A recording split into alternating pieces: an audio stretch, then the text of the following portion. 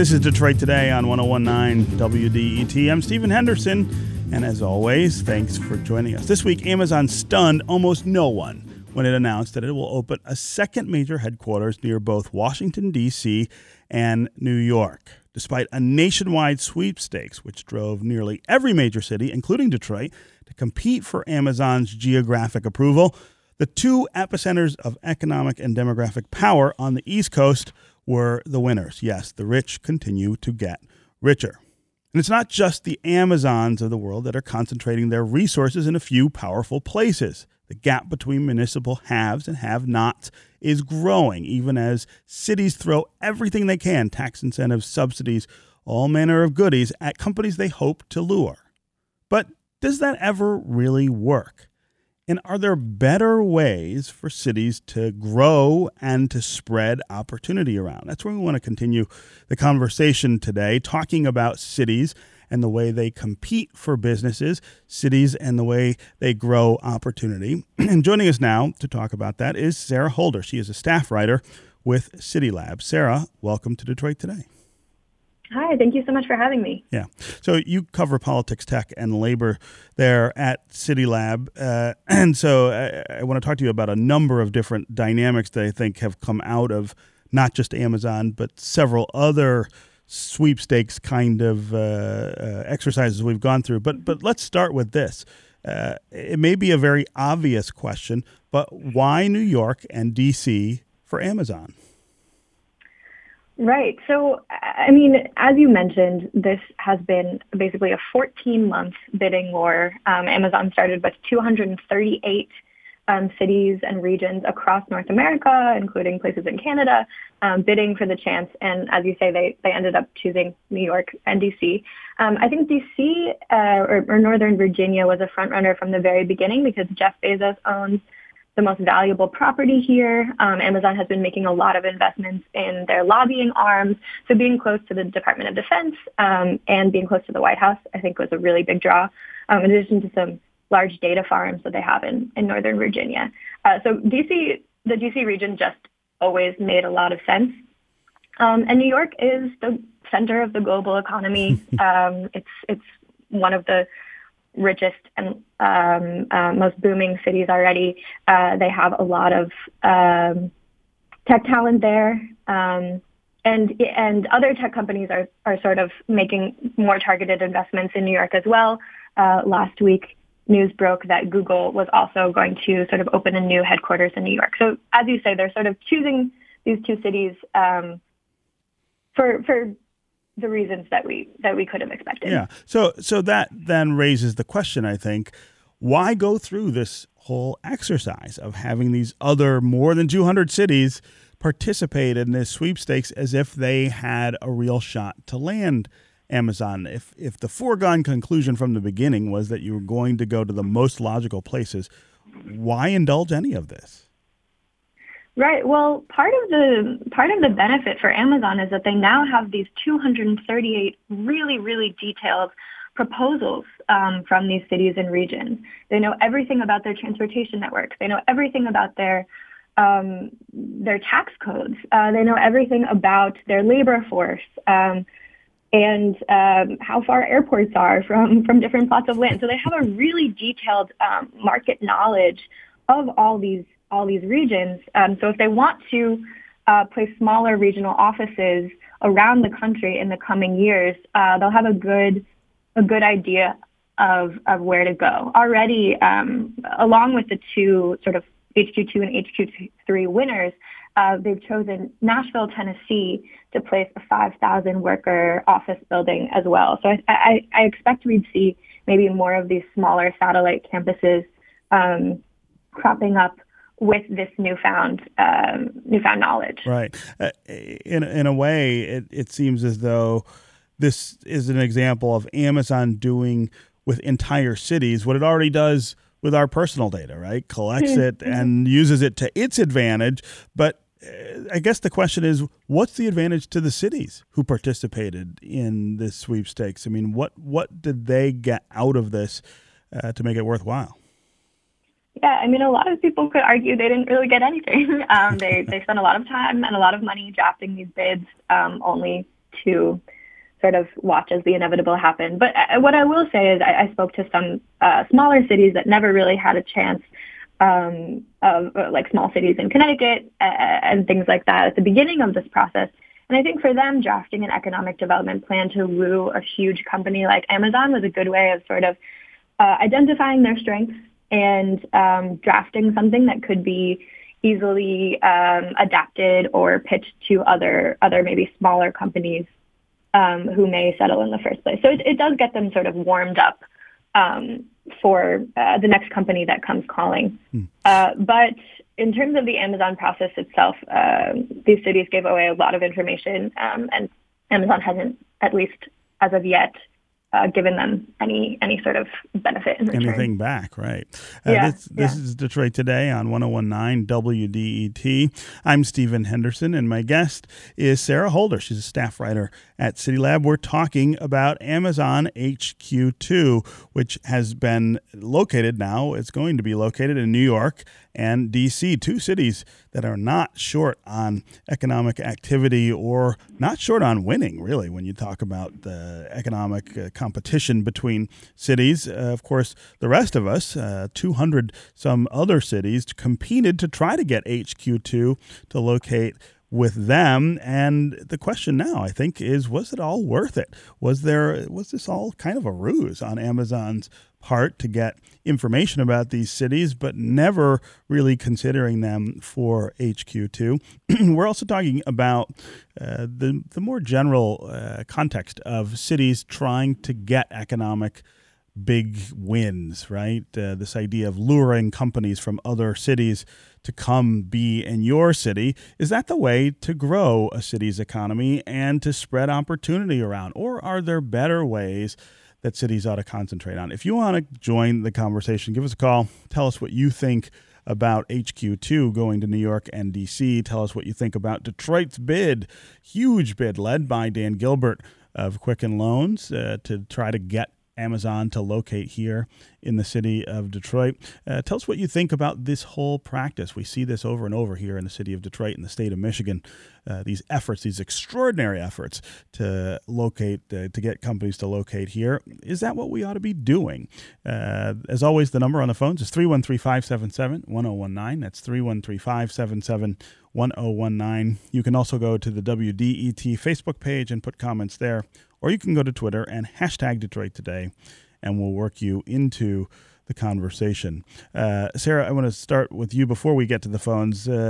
Talk about the relative merits of this kind of exercise on behalf of cities and some of the other things that cities might do rather than this, or I guess maybe even address whether it has to be an either or. Is this the kind of thing that we should be trying all of these things to grow our economies? Mm-hmm. Well, research has shown that incentivizing companies to move to locate in specific regions through tax incentives and huge tax breaks is not an economically viable option. A lot of people contend that this is just sort of the inevitability of how tech works, how large companies work. They're going to choose where they're going to choose for reasons outside of tax incentives. So Amazon wanted access to education. They wanted access to tech labor. They wanted access to airports. And as I mentioned, they wanted access to political power and the economic power of New York and D.C. Maryland offered $8 billion in tax incentives. They did not choose Maryland. Pittsburgh's and Pennsylvania's bid was just released, and it was also much larger in terms of the tax incentives offered than the two actually winning cities. So this sort of shows that it was never about the incentives, but by pitting all these cities against each other and sort of using them as negotiating tactics, it was easy for Amazon and for other companies like Foxconn to sort of squeeze out as much money as possible. Before this race ended, a lot of economic experts and politicians from around the country signed an open letter sort of asking people to rescind themselves from these kinds of bidding wars. And it really needs to be a collective action because if one person is offering tax incentives and another region isn't, that's sort of a problem for all involved.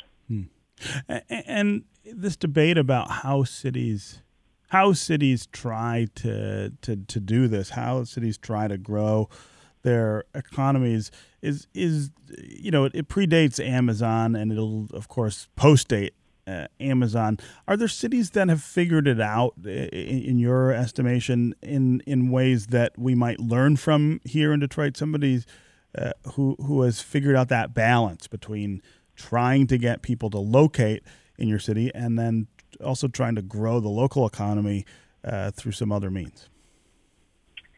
You know what? I actually don't. I don't really have an example of that. It's interesting because before the bids were released on Tuesday, New York sort of stood out to me as a city that sort of has it all and didn't necessarily need to offer a large incentive bid. And in fact, the governor and the mayor were tight-lipped about their bid, but sort of implied that they hadn't offered a lot of money to Amazon. And that they would sort of rest on their merits. Boston is another city, I think, in this race specifically, that at least before seeing the contents, the full contents of their bid, doesn't seem to have offered that much. But of course, on Tuesday, we learned that New York State had offered upwards of $1 billion in tax incentives. So I don't have a good answer for you on that one. Everybody seems to be doing the same things, right? yeah. And I think, again, if more cities sort of learned from this process and from the outset sort of refused to offer incentives, I think they would be able to lean on some of these their other attractive qualities. Again, 313-577-1019 is the number on the phones. Let's start with Kristen. Kristen in Ann Arbor. What's on your mind? Well, I was listening, and your guest was talking about how the research doesn't show that these incentives work. And I think it's because, so I work as a hairstylist, and one of the things that we're told all the time is charge what you're worth. And we know that Detroit is worth more than these giant incentives just to get someone in. It creates a entire relationship with the company to expect that kind of deal all the time, forever. Wow. And instead, you could switch it around and make it more of a loyalty thing. They come in without the incentives first, and then as time goes on and they stay and create jobs and keep the economy growing longer, they start to actually receive better incentives for staying. Wow. Kristen, that's a really interesting way to think about all of this. I really appreciate the call. Sarah Holder, talk about that. Here in Detroit, we are very, I think, aware of our historic low self-esteem. Let's call it that, right? That this is a place that went through some really tough times. A lot of people left, and we did a lot of things for a long time to try to stop them from leaving, and then to try to get other people to come. And we give away a lot of incentives and subsidies, tax breaks, all kinds of things in order to do that. But does that, as Kristen's pointing out, does that sort of cheapen your brand as a city when you're willing to just give away the store to get a company? Yeah, I mean, I think more than cheapening the brand, it really sours the relationship from the beginning.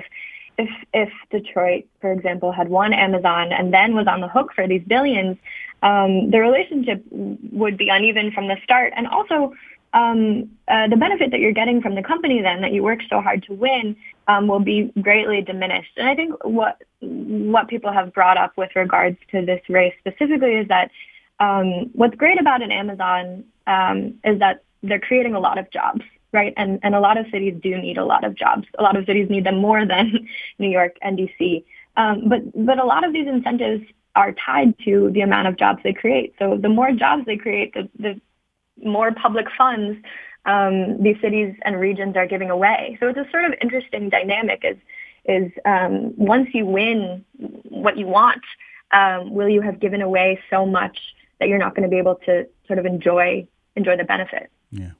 again. Kristen, thanks very much for the call and the comments. Let's go to Dennis in Detroit. Dennis, welcome to Detroit today.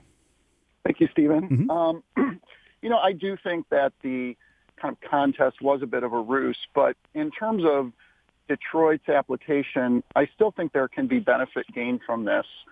In the sense that we didn't even make it through the first cut, I think tells us as a city and state that we're not quite there yet.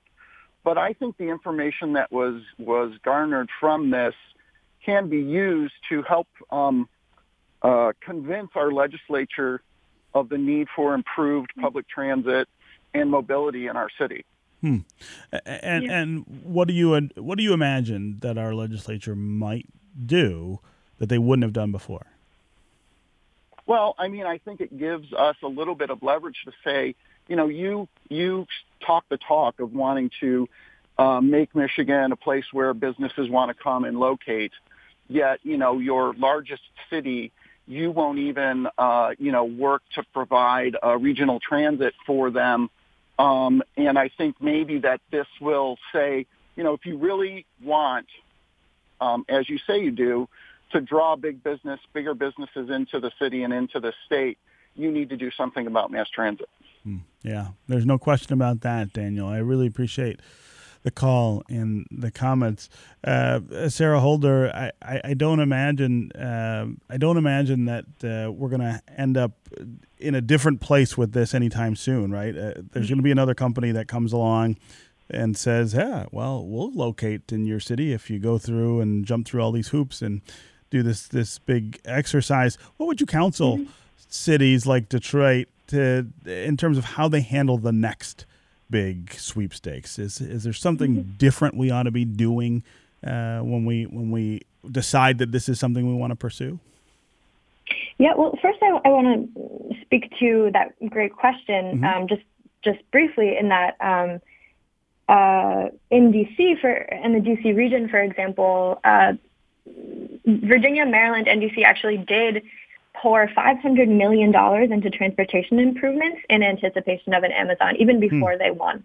So I think that actually you do have leverage over your policymakers in that capacity. And I think part of the reason the DC region did win is because they poured that money in. And so I think that's a great point that these economic development bids can be made stronger by stronger regional transportation. And if cities want to invest their money not in tax incentives and instead in making the community stronger and then making them in the process more attractive to companies like Amazon, I think that's definitely a factor. But in terms of advice for the next race, I mean, at the beginning or sort of 6 months into this process, I thought that this might signal a paradigm shift in economic development deals. I mean, a lot of site selection processes happen in private. This was one of the first that happened on such a public sphere. So I thought that maybe other companies might take Amazon's lead and realize that they can get these incentives out of regions if they only were to ask. But I think that the end of the process, the fact that instead of an HQ2, Amazon is putting an HQ2 and an HQ3, really has disappointed a lot of people, as we've spoken about, and really has not looked good for an Amazon. So first of all, I think that cities shouldn't expect another bidding war of this scale, because I don't think that any companies want to follow Amazon's lead after how it's ended. But that's just my prediction. But yeah, I mean, I think in order to prepare for courting another company, putting investments in your community first would be a more strategic long-term plan. As I said, companies are going to locate where they're going to locate because of things like transit, things like strong labor and educational forces, and investing in your community in those ways helps everybody. And maybe in the process will attract a company. So I think that that's a more strategic long-term plan. But of course, it's hard if you're a smaller city and you're hoping to steal away a tech company from the New Yorks of the world. It makes sense to want to sweeten the deal But I hope that this process maybe opens people's eyes to sort of who can get burned at the end of it. Okay, Sarah Holder, staff writer with City Lab, thanks very much for joining us on Detroit Today. Thank you. Up next, we're going to continue our conversation about cities and companies and incentives and economic growth. Kirk Pinho of Crane's Detroit Business is going to come talk about the Amazon HQ2 exercise from the perspective of the city of Detroit's bid. We want to continue to hear from you as well. Daniel in Southfield, Trey in Detroit, Dan in Birmingham, Robert in Detroit. We will get to you next. And if you want to join them, 313-577-1019 is the number. We'll be right back with more Detroit Today.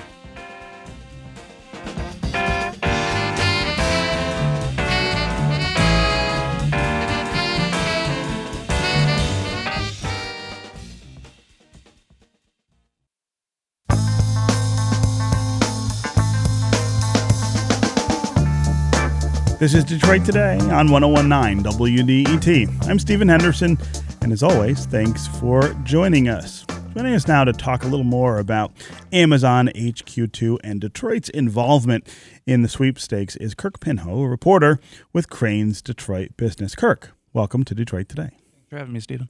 So let's start with the time and energy that came out of Detroit to try to lure Amazon HQ2 to the city. It was not a small effort. Give us a refresher on all of the things that we did to try to win this sweepstakes. Sure. No, I mean it was definitely an all hands on deck type process that involved dozens of people from the city itself proper, from the DEGC, from Dan Gilbert's team. There was like a 60-member sort of like advisory committee that was set up with, heads of universities, nonprofit organizations, other regional leaders that, in their own way chimed in and, helped forge this, what ended up being a 240 some odd page bid proposal that was shipped off to Seattle. And it had a really cool video with it as well, as I remember. Yeah. But we came up short. We didn't make the short list. We didn't even make the first cut. Correct. Why? One of the reasons was the regional transit. Amazon also felt that the region was not where it needed to be in order to attract and retain talent. Dan Gilbert has been arguing that one of the other things that was a key issue was, I believe, what he referred to as sort of the city's the radioactive fallout from a long decades long decline that still sort of informs people's perceptions of the city itself. And did we end up with, I guess, assets out of this that we wouldn't have had before? You get all these people around a table. You get all these people working together to present something to Amazon. You don't necessarily just walk away empty-handed, I guess, at the end of it, right? No, I don't think so. I mean, obviously, we have the the very tangible aspect of it, which is we have this almost encyclopedic look at the region and what it has to offer, where it comes up short, something that we didn't have prior to this process. But for the first time in a while, the region's leaders came together and all sort of publicly backed this thing. There was a lot of holding of hands and a little kumbaya for a little while. We'll see how well that holds up. We'll see if that actually pans out, right, with tangible changes. I think that almost certainly we'll see cooperation or more cooperation on the next regional transit effort than we did before because of that, although we did take a run at it this year and it sort of collapsed again under the weight of our own, I think, short-sightedness. I also think, and maybe this is a stretch, but you'll correct me if it is, that announcements like the Ford move into the train station, I'm not saying it's a direct result of Amazon, but I think the idea of trying to get another big employer to locate in the city of Detroit in order to really kickstart the economy, it doesn't seem to me entirely disconnected. Maybe Ford was already thinking about it, but I think that kind of excitement, that kind of investment on the community's part, maybe says to Ford, it's time for us to get really involved in the revitalization of Detroit. Is that a crazy idea? I don't think it's particularly crazy. Ford had been, considering doing something with the train station for quite some time, but it's actually just sort of fortuitous, I suppose. If I remember properly, the first meeting between the Maroons and Bill Ford Jr. came within roughly a month of when that Amazon proposal was announced, which I think was right around Labor Day in 2017, and then the first meeting between the Maroons and Ford came roughly a month later. I don't know necessarily how if it all one informed the other, but I mean they were very, very, very proximate. Yeah.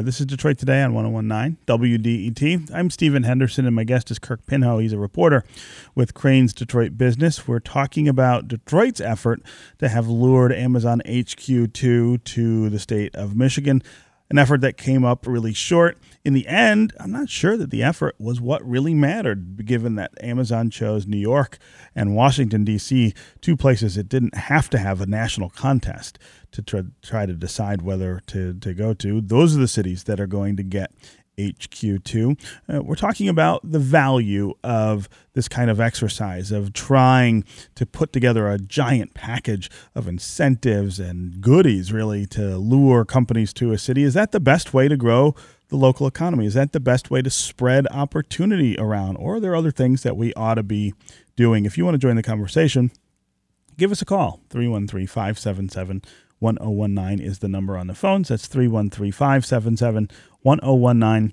You can also go to the WDET Facebook page and put comments there, or go to Twitter and hashtag Detroit Today, and we'll work you into the conversation. Let's go to Daniel in Southfield. Daniel, what's on your mind? Yes, hi, Stephen. Thanks for the great show. This is an exercise in weird self-deprecating of civil society. I mean, we vote for people, we have city councils, we assess taxes on ourselves, and then somebody walks in and says, I don't want to pay. Right. I want my own deal. Because everybody else has to pay. This happens in the suburbs. This happens everywhere. This happens if the Myers doesn't get the deal in Auburn Hills that they want, then they move to Oxford. Okay, they don't. This happens everywhere. Okay, and it's a weird kind of perverse behavior where we pass laws on each other, we tax each other, we agree to certain terms, and then somebody walks in and totally flips the table over and says, "I don't want to play by the rules." And I don't understand why people can't see why this is ridiculous.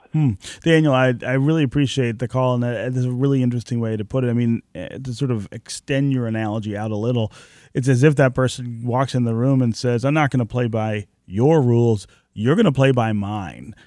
Someone like Amazon says, here are the things that we value, and here are the things that will help you win our approval and get us into your city. And all of the cities kind of jump into line and do all of those things. Is that a fair way to see this process, Kirk? Sure. I mean, I would argue that it's not like Amazon can't afford it, to do one of these things without paying the taxes, paying the full load of taxes. But, we also have to remember that in their original RFP from early September of 2017, one of the things that they spelled out very explicitly in their consideration of the overall raft of submissions that they're going to get is what's the incentive structure going to be like. So if Detroit or Michigan or Grand Rapids or any other community that was vying for this thing didn't put anything forward, you can probably rest assured even before this process was culminated that they'd be out of the running anyways. So again, Daniel, thanks very much for the call and the really insightful comment. Let's go to Robert in Detroit. Robert, what's on your mind? Well, this is corporate welfare, and I think that it kind of reflects from a political perspective on our country as a whole how divided we are, because we tend to have large populations that are Democrats, and then we have unpopulated areas that are more Republican, and the Republicans always have control, like in the Senate right now. And so they want to be in a place where they have control politically and they can lobby, like in Washington, D.C., but they want to have the intelligent workforce that you have in those large populated areas. It's kind of a socialism. If all things were equal and there were no incentives, they would probably be in Detroit because we have the human capital and the education systems. And it's a place where you can make the biggest return on your investment because the city has so many economic opportunities here with everything costing so low. The only thing we're lacking is public transportation. But like I said, take away the incentives, the welfare, and we would be the number one place. That's a really interesting perspective, Robert. Kirk, I want to give you a chance to react to what he's saying there. It's quite an optimistic view, and as we were saying before, some of the things that Amazon spelled out as being the determining factors were number one, like Robert said, public transportation, but also its assessment that the region was not at the level that it wanted to be in order to attract and retain the talent. Sure, we've made inroads on that, but it's not. I would argue that Detroit is not at a Washington D.C. or a New York City level with regards to those things. Again, Robert, thanks for the call and the comments. Let's go to Ryan on the east side of Detroit. Ryan, welcome to Detroit Today. Good morning, everyone. I just wanted to say a couple of things. Number one, this is very similar to when sports teams decide to move their stadiums. We've seen historically that doesn't reap the benefits that they say that they would. But also that if we were to get Amazon to come here, it would just be another wave of gentrification where we are pushing out, the new residents who just came in, help to up rent, 50%.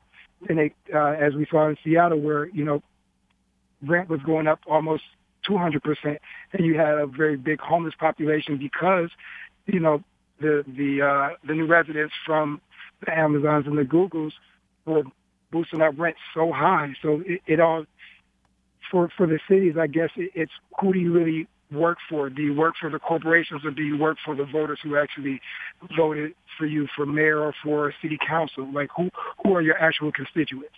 Wow, that's a great question, Ryan. This question of how and who these kind of things benefit a city is a really thorny issue. Sure. Oh, absolutely. And there's a reporter out in Seattle named Mike Rosenberg who covers housing out there, and he does a bang up job. And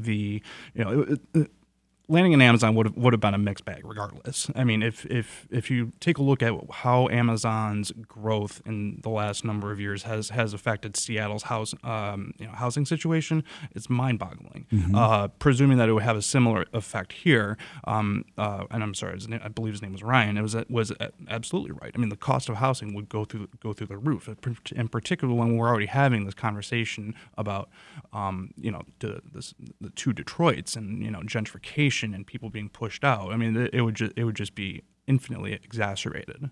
And even in New York and D.C., this is a logistical nightmare of sorts. This idea of 50,000 people coming into a city and having to live there and Sure. and work there and use the public infrastructure. This is not going to be easy even for those places. No, it's not. And we saw almost the reverse when Detroit was experiencing its decline, and how do city services deal with a shrinking city that's 142 square miles, but declining workforce.